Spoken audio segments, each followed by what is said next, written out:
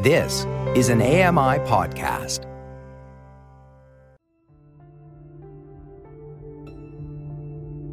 Welcome to Voices of the Walrus on AMI Audio, where professional readers give voice to articles from Canada's best general interest magazine. I'm your host, Roger Ashby.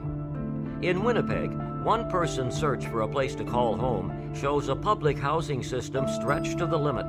Marjorie Nicolau reads No Place to Live by Julia Simone Rutgers. Julia Simone Rutgers is a writer and reporter based in Winnipeg, currently writing about climate and environment for the Narwhal and the Winnipeg Free Press. She was the inaugural Justice Fund Writer-in-Residence at the Walrus. This is an article titled No Place to Live by Julia Simone Rutgers. On a spring morning in March 2021, Robert Russell thought he'd be a hero. As smoke seeped through the thin drywall separating his apartment from a fire in the next suite, he ran into the hallway and kicked down his neighbour's door.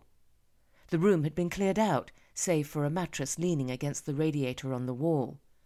With a rush of fresh air from the hallway, the flames soared, lapped at the ceiling, and chewed through the insulation as they raced across the attic.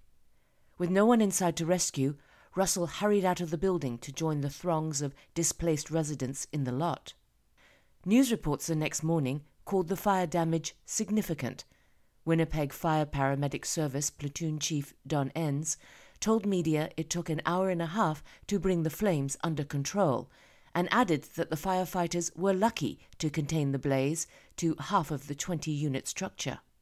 Russell's suite got the worst of it. Within an hour, his apartment, the first steady place he had lived in after years of homelessness, was swallowed by a foot of water and soot.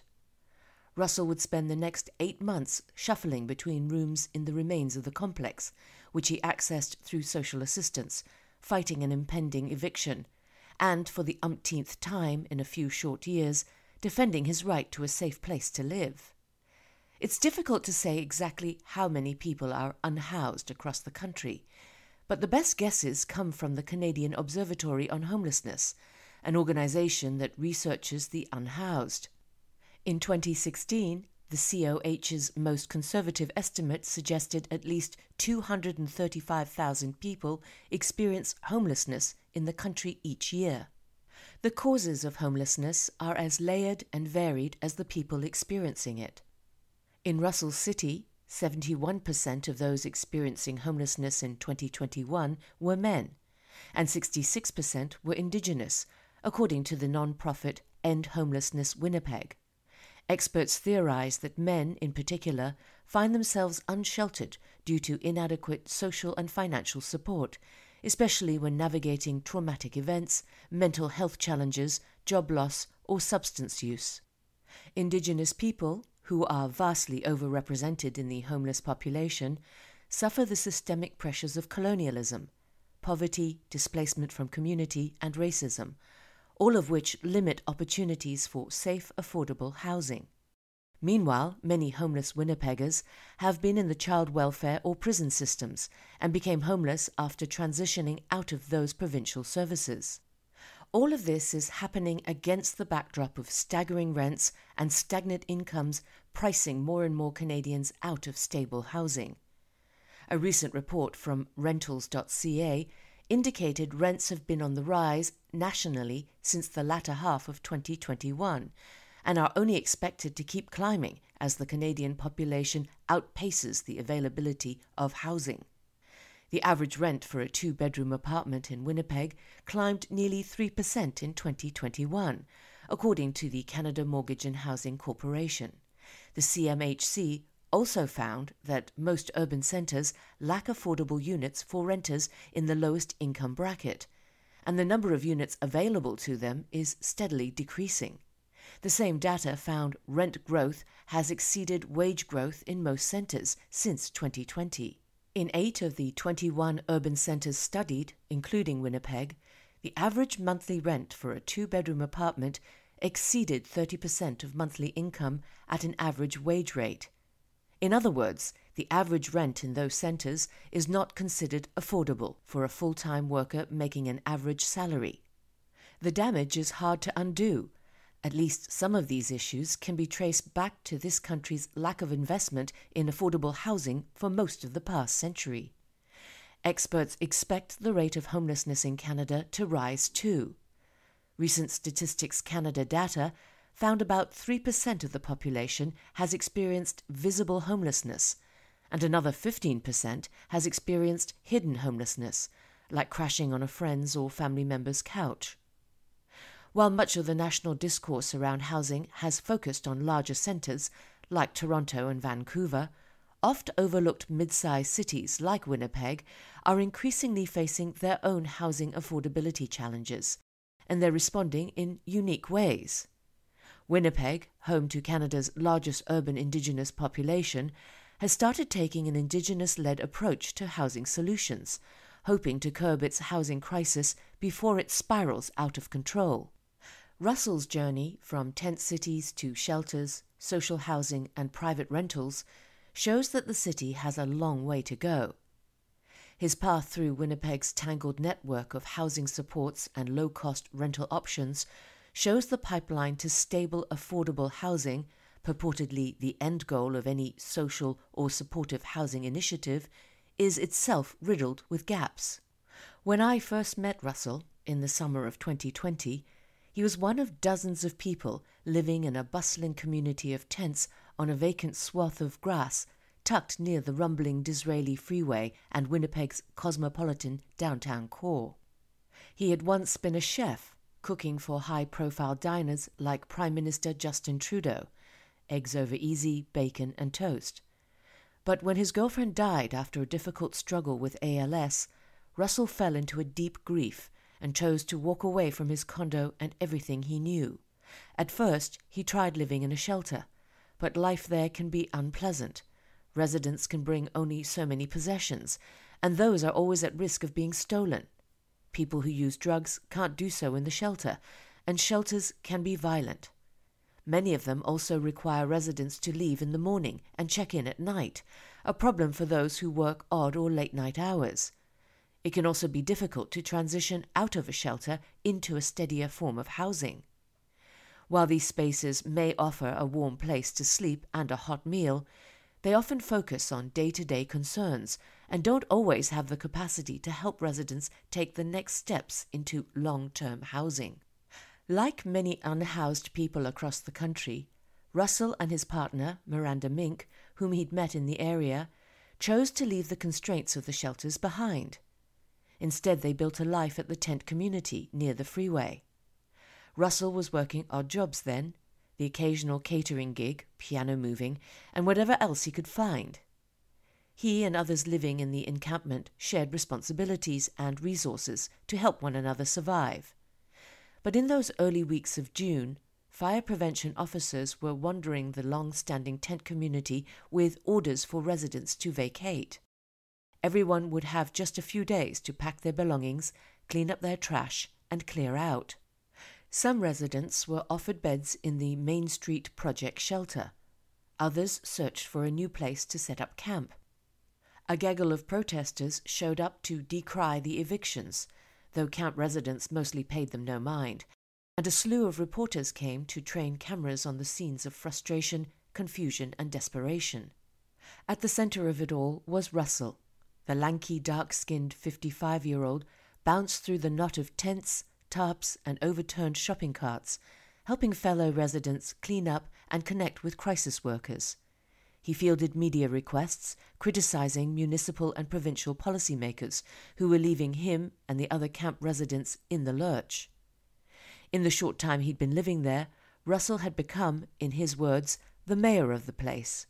"This encampment is here because there's no better place to be," he told me at the time. A few days later, all signs of the formerly vibrant community had been washed away. The city erected a tall metal fence, still there to this day, around the empty patch of yellowed grass. Though a couple of emergency shelters were just a moment's walk from the camp, most residents simply moved their tents elsewhere in the city.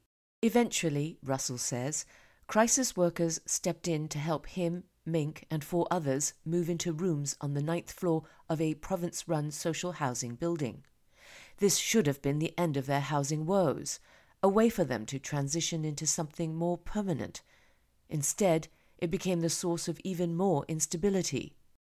Russell says the new tenants faced challenges adjusting to apartment living. They struggled to remember their building keys, and they faced noise and nuisance complaints from long-standing tenants of the Manitoba Housing Building. Within a couple of months, Russell says, all of the new tenants had been written up and kicked out. At its best, Manitoba Housing offers a reliable, low-cost housing option for families and is intended to form part of the community's social safety net. Rent for suites is set at 30% of the tenant's income, for those tenants with an independent source of funds, or is covered by their Government Employment Insurance and Assistance, ETA, payments. Eligibility for the units is based on need. In Winnipeg, tenants must make under $28,000 annually to be eligible for a studio apartment, or $40,500 annually to be eligible for a one-bedroom. It should be noted that the median income for a single individual in Winnipeg is $38,600 per year before taxes, according to the most recent census data. This is the bedrock of low-income housing support in Canada. Each province is responsible for owning, operating and managing social housing units through a branch of its provincial government, and these units are propped up by federal and provincial investments. In practice, though, the social housing system is not as stable as it could be. Demand for low-income housing has only risen over the past several years, and Manitoba Housing, like many provincial housing providers, is facing a serious stock problem. It owned and operated just 11,800 units of housing in 2020 and 2021. Another 22,400 units of low-income housing were provincially owned, but managed through agreements with non-profits. While that may seem like a lot, the wait list for placement in social housing seems untamable. At the beginning of 2021, there were 5,093 families on that list. A year later, the number had risen to more than 5,800. Russell and Mink felt lucky to be placed in Manitoba housing suites during their most vulnerable days, but being pushed out for what Russell believes were minor infractions, behaviours that could have changed with time or wouldn't have been an issue in a private home, was like losing a golden ticket. The dearth of social housing in Canada is a long-standing issue rooted in federal housing policies aimed at encouraging home ownership that date back to before the Second World War. The Dominion Housing Act was passed in 1935 and largely resulted in homes that were too expensive for the lowest income families to access. The government tried again in 1938 with the National Housing Act, which still focused on stimulating home ownership and created units that were inaccessible to low-income renters. Rates of homelessness and the number of slums were skyrocketing as the Great Depression continued, and overcrowding was becoming a major issue. Even after the war, when the government assumed increased supply and low-interest mortgages would help stimulate a home buyer's market, many Canadians still couldn't afford to buy. Between the 1940s and 60s, the government amended the National Housing Act to include truly subsidized housing, whose funding and construction would be shared responsibility between the feds, the provinces, cities, non-profits and co-ops. This worked for a time. Units sprang up nationwide. More than half of Canada's current social housing stock was built between 1970 and 1989, according to CMHC data. But federal budget cuts in the 80s and 90s slowed down production, and the task of building these units was eventually passed down to the provinces. The impact of those cuts still plagues the social housing sector today. Provincial governments did little to fill the gaps left by the federal government. Annual investment in affordable housing declined by 46% between 1991 and 2016. Kirsten Bernas, who has been involved in the housing sector for more than a decade through her volunteer role chairing the provincial working group of the Right to Housing Coalition, says Manitoba's social housing is the most affordable housing that's available to people on low incomes, And we've never had enough of it. The Winnipeg-based coalition, which brings together organizations and citizens concerned about the city's shortage of social housing, has been advocating for investment in new social housing builds at all 3 levels of government for almost 15 years. Their request is simple: a provincial commitment to building 300 new units of social housing every year for the next 5 years. Those units, which Bernas acknowledges are a very conservative estimate of housing need, would cost the government only $60 million annually, less than 1% of the total annual budget. We've been talking about it long enough, Bernas says. You just have to have the political will to put some of your budget toward housing. After being kicked out of Manitoba Housing, Russell and Mink face perhaps their most challenging days. They'd given away their tent and generator in the move and had to start over on the street. Another winter was approaching, and they needed a way out. One November day, Russell bumped into an old friend who told him about an apartment complex near the airport that was accepting tenants on EIA. It felt like the other side of the world, but the complex on Elkhorn Street, composed of 20 suites in 2 10-unit buildings, was spacious, clean, and safer than the tents. Russell met the property manager, Douglas Lugas, who explained the system at the Elkhorn complex. Rent was $1,100 for a 2-bedroom suite, but many tenants had their rents subsidized by EIA. By December the 1st, Russell and Mink had moved into a suite of their own. That was when it was beautiful, says Russell. There were some early hiccups. A stranger kicked their front door in on the first night, shattering the lock, but it was nothing he couldn't handle. He wedged furniture under the door handle for a couple of weeks while pressing Lugas to replace the locks. In time, the Elkhorn Street apartment became the spot, Russell says. We've always been more mindful to the community that we live in to help out in any way possible. Harm reduction supplies? We're the people to come to. You need a place to shower? We're the place to come to. You need a pair of socks? Sure. Gear? Come to us. Our place was like a shelter. The morning of the fire was supposed to be a special one. Russell and Mink were getting internet. Russell had gotten up early, made coffee for the Wi-Fi technician, and was distracted trying to figure out what to name his brand new network, when Mink's cousin, who had been outside for a cigarette, popped his head in the door. He goes, "Hey, I think there's something going on," Russell recalls. Russell says the building's fire alarms hadn't rung, but neighbors had noticed something was wrong and had begun filing out of their apartments, spilling into the parking lot below. "I think your place is on fire," Russell remembers the cousin saying. By the time the smoke cleared, 4 of the 10 units in Russell's half of the building, 12 Elkhorn Street, were unlivable. Russell says Lugas offered him a 2-bedroom suite in the unaffected building, 16 Elkhorn Street, but Russell offered the suite to a family of 9 that had been displaced by the blaze. Instead, he and Mink crowded into a friend's basement bedroom in the complex. Russell spent sleepless nights guarding the burned suite from would-be thieves as he worked to clear out the clothes and other belongings he and Mink had left behind. There is little in the Residential Tenancies Act, the provincial manual that guides rights and responsibilities for tenants and landlords alike, that dictates how landlords should handle an emergency like a fire. To get discounts on rent or money for moving expenses, the tenants at Elkhorn would have to take it up with the landlord themselves.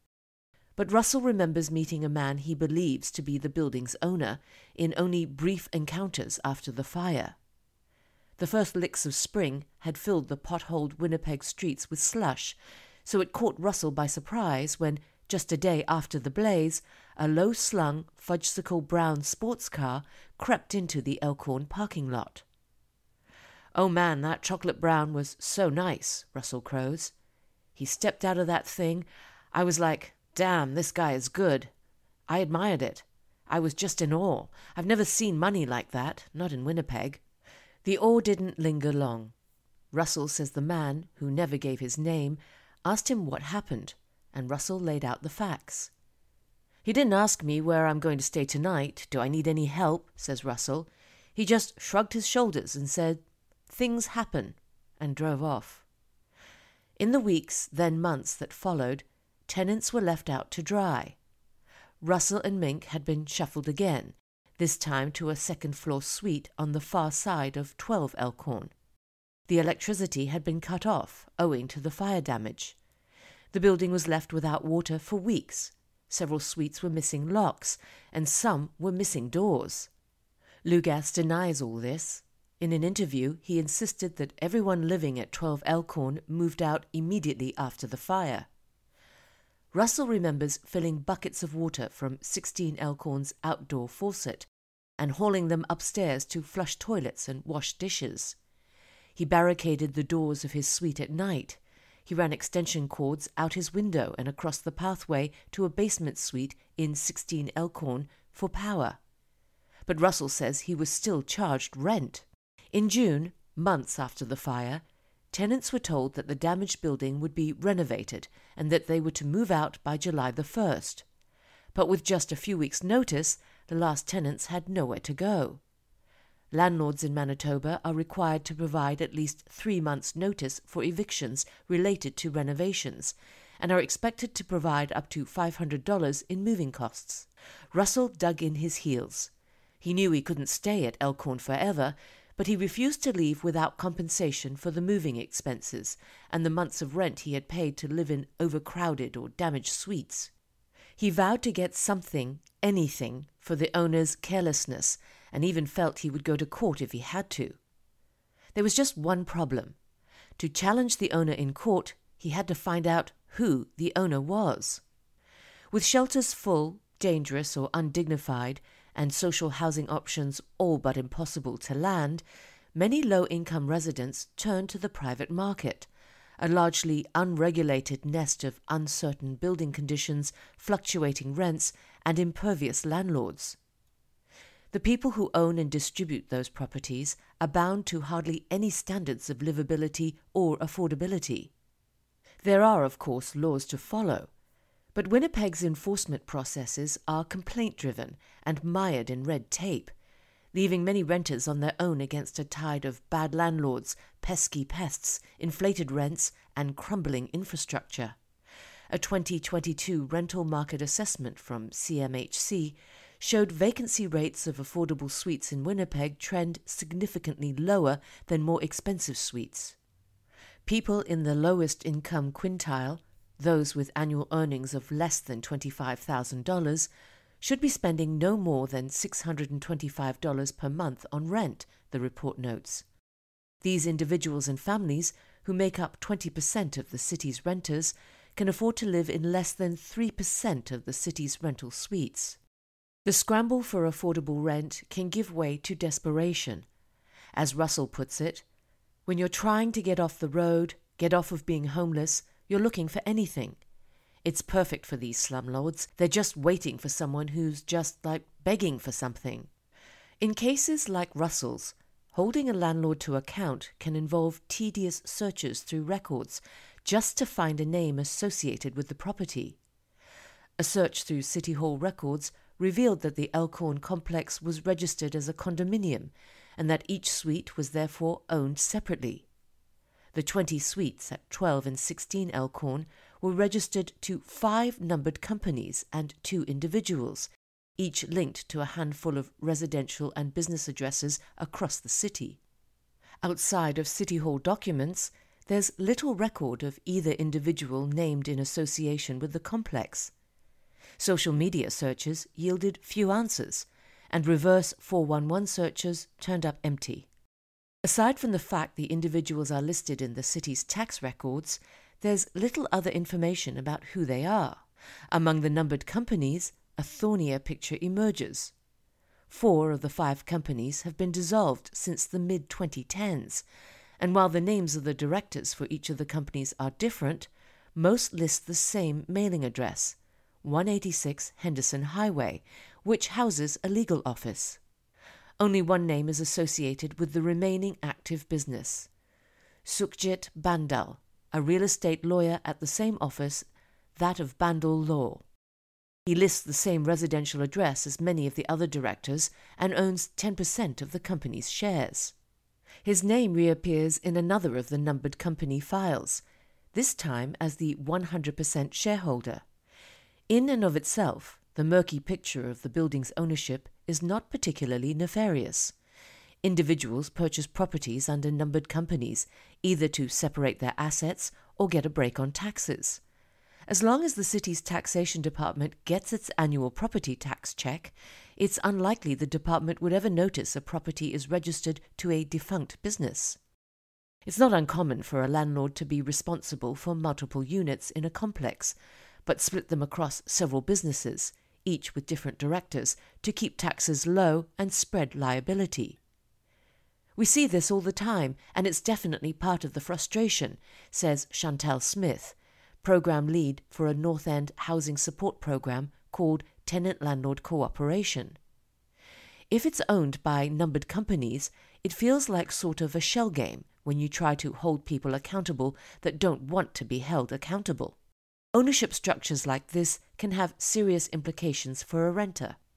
It cost over $70 to access enough condo plans and company records to tie Bandel to the property. Too steep a cost with too many complex processes for many a time and money-strapped renter. Bandel himself never responded to multiple requests for comment from the Walrus. In the case of emergency, mistreatment, or any situation where a renter may want to get in touch with their landlord, no one is to be found. Russell and the other tenants stayed at the remains of the Elkhorn complex until October, 7 months after the fire. In the end, it was city crisis workers and fire prevention, ironically, who forced the eviction, claiming the property was a safety risk. In the final weeks, some tenants got help from Smith and the team at Tenant-Landlord Cooperation, which educates tenants and landlords about their rights and connects them to income supports, mental health agencies, and other resources. Smith and her team negotiated with Lugas and with fire prevention on behalf of tenants, explaining many residents had nowhere else to go, and eventually secured a potable water supply and a few extra days for tenants to find new housing. For his part, Russell, who had started a job as a peer support worker at a non-profit, found a connection who pointed him to an apartment back in downtown Winnipeg, where he and Mink lived for a few months. Still, feeling exploited and being evicted from the Elkhorn complex, his first real home in many years, left him with a sour taste in the mouth that just won't fade. Experts believe there's a better way, that supportive housing initiatives can and should form part of the pipeline toward safe, permanent and affordable housing, and can offer enough stability to allow people to rebuild other aspects of their lives. One of Winnipeg's most successful housing projects, the Bell Hotel, was built on this very premise. In the early 20th century, the building was considered among the finest accommodations in the city. Winnipeg was in its brightest days. Considered a hub for transportation and commerce, the city bet its prosperity on trains. Stations for the cross-country rail lines, shuttling passengers and goods from the eastern shores, popped up through the centre of town. To manage the influx of people, the Canadian Pacific Railway built a sprawling station complex just off the northern segment of Main Street, close to North Point Douglas, and the neighbourhood soon attracted a network of beverage rooms, restaurants, billiard halls, and small hotels, including the Bell. Unfortunately, history was not kind to the hotel. The hospitality industry was gutted by the World Wars, and construction of the Panama Canal in the mid-1910s diminished the importance of trains. By the end of the First World War, downtown Winnipeg's most prosperous days were gone. Shelters, food banks, and visible homelessness were on the rise. People on fixed incomes began taking up long-term residence in the downtown hotels. According to Heritage Winnipeg, by the 1980s, the Bell's 75 single-room units had become last resort housing. By 2007, the hotel was closed. But an experimental partnership was brewing. Centre Venture, an arm's-length city agency with a mandate to help develop the downtown, teamed up with several provincial ministries, the Winnipeg Housing Rehabilitation Corporation, the Winnipeg Regional Health Authority, and Main Street Project, to purchase the dilapidated hotel and develop a new supportive housing model there. In 2011, the Bell reopened with 42 units of permanent supportive housing for single adults who were struggling with chronic homelessness and complex health and social needs. The Bell, in collaboration with community partners, hosts on-site support for health, education, income, employment and substance use. Each of the upper floors is home to a small collection of laundry machines and rows of single-occupancy suites, complete with bathrooms, kitchenettes and beds. Kerry Smith, manager of housing services with Main Street Project, explains that what makes the Bell model special is that it falls somewhere between supportive housing, where programming and supports are often mandatory conditions of tenancy, and independent living. Tenants can opt in to whatever supports they need, or ask for additional supports, and opt out of what doesn't serve them. Some tenants in the 4-story hotel get help with medication or with substance use. Some ask on-site staff for regular check-ins as they go about their days. Others live almost entirely independently, using only the shared mailroom. Tenants whose rents are set based on income are welcome to stay as long as they'd like. The average length of stay is approximately 4 years, says Smith. Some tenants eventually transition to other housing, but others live at the Bell until the end of their lives. A Winnipeg Regional Health Authority study, conducted over the first 13 months of the Bell project, found the original 35 residents' contact hours with police dropped by more than 80% after moving into the Bell. Hospital visits similarly dropped by more than 50%. It's way cheaper to keep someone here, housed and relatively healthy, than it is for someone to be taking up space in an emergency shelter, says Smith. The success of the model, Smith says, comes down to the program's partnerships and flexibility. Where some transitional housing programs work to push residents into independent living, the Bell is open-ended, leaving the decision-making power in the hands of the tenants themselves. We can't just push people out of the nest and then expect them to be okay and drop all those resources, Smith says of transitional housing models. Those resources that people are attached to have to go with them. More than just a room to live in, the Bell, Smith says, is a community, and at times a family that works together to keep its members safe, healthy and housed. There's that term, it takes a village to raise a child, and that's exactly how this works, says Smith. We need the village to come together to help marginalized individuals who do not have homes. The Bell has been heralded as a possible solution to the housing crisis. Main Street Project Executive Director Jamil Mahmood says more Bell-style buildings, each with its own focused services and resources, could help curb homelessness. The Bell is limited to single individuals without pets, but a similar model with larger suites, or a model focused solely on mental health and addictions, or one designated just for women, could chip away at the complex vulnerabilities that leave people without a place to call home. Ultimately, experts say, non-profit housing models operate with an on-the-ground perspective and are able to meet specific needs on a community-by-community basis, which can make them an ideal way to house vulnerable people. Over the past several years, the provincial government has been offloading some of its social housing units to non-governmental organizations, but those groups have struggled to maintain enough funding to offer the same benefits. As Christina Mays-Nino, Executive Director of the Manitoba Non-Profit Housing Association, explains, non-profit housing built after 1985 benefited from funding agreements with the provincial governments that subsidized operating costs. Think repairs, maintenance and utilities, for example, for a full slate of units rented at rent-geared-to-income rates. But these agreements are expiring, And even with the launch of new federal programs, non-profits aren't always sure where the money will come from next. Every year people sort of hold their breath and hope that it happens, says Mays Nino. A newer project in North Point Douglas is focusing on community. Astum Api Nikanak, meaning come sit at our home, is a supportive tiny home project that will include housing and healing resources right where they're needed most. The 22 units will be small.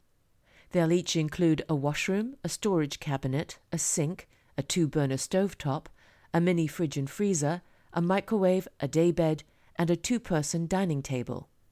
It's the bare essentials, but it's not all the community will have to offer. The suites will be arranged in a circle, and the complex will include a lodge and an outdoor gathering space.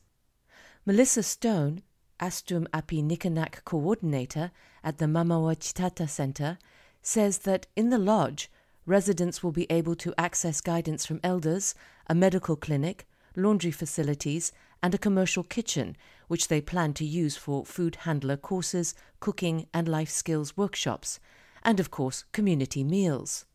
The lodge will also host offices for 24/7 staffing, including for harm reduction and housing support, and a seating area for programming, meals and activities.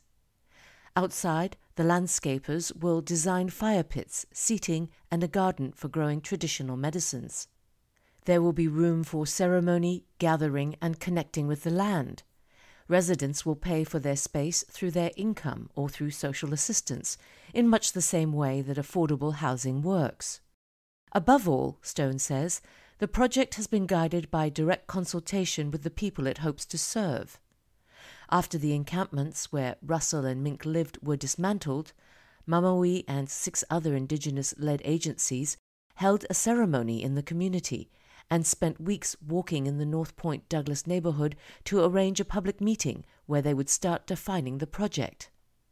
At the meeting, the agencies handed out food and harm reduction supplies, including clean needles, and asked what residents would want in a housing project.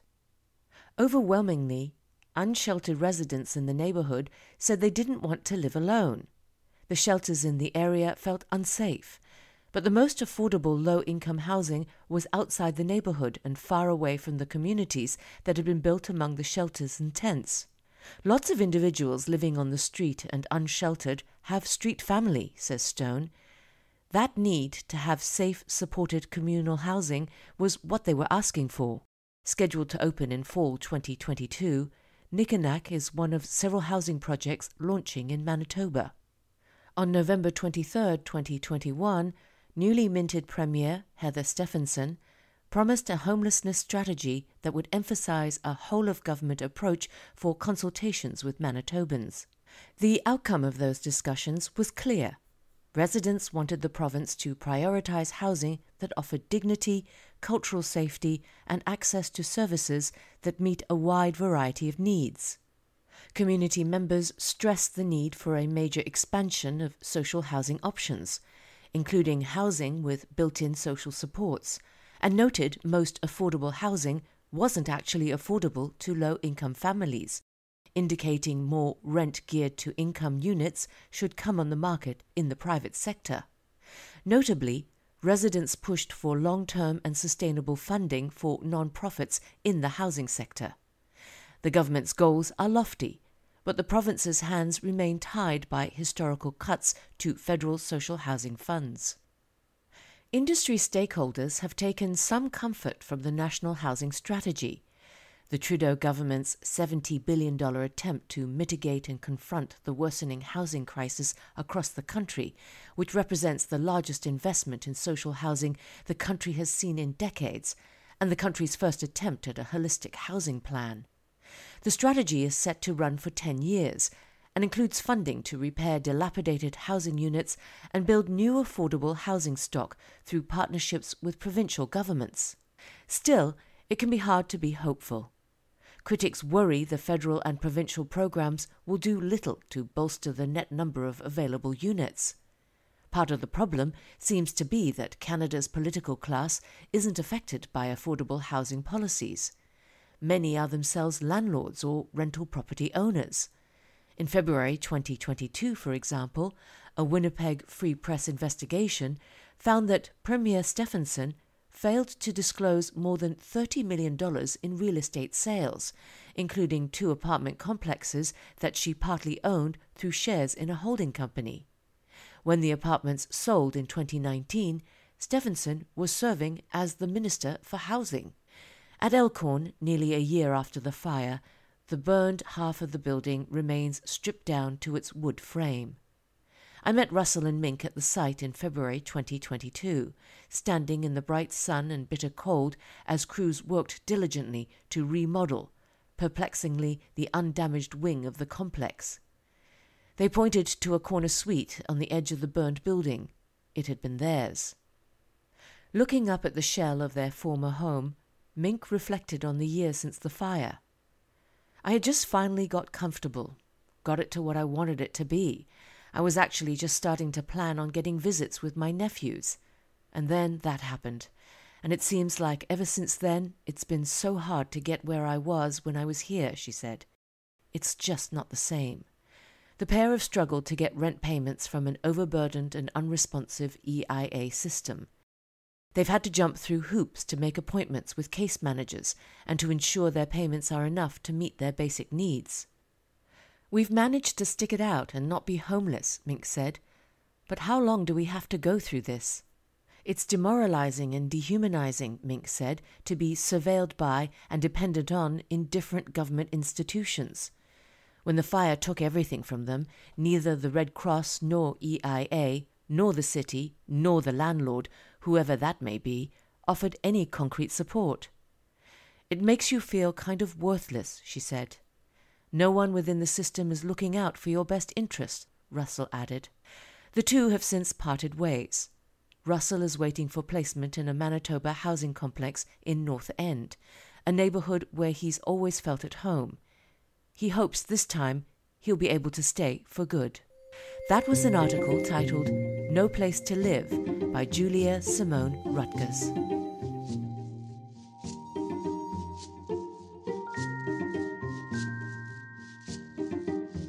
You've been listening to Voices of the Walrus on AMI Audio, produced by Don Dickinson.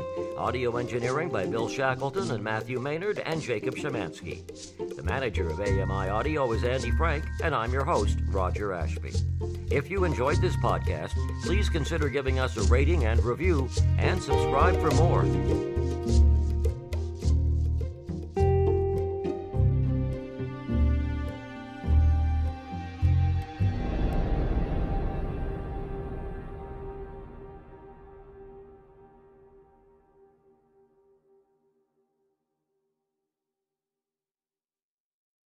Hi, I'm Stephen Scott. Join me every day for Double Tap. It's a show where we occasionally talk about technology for blind and partially sighted people. You'll find us wherever you get your podcasts.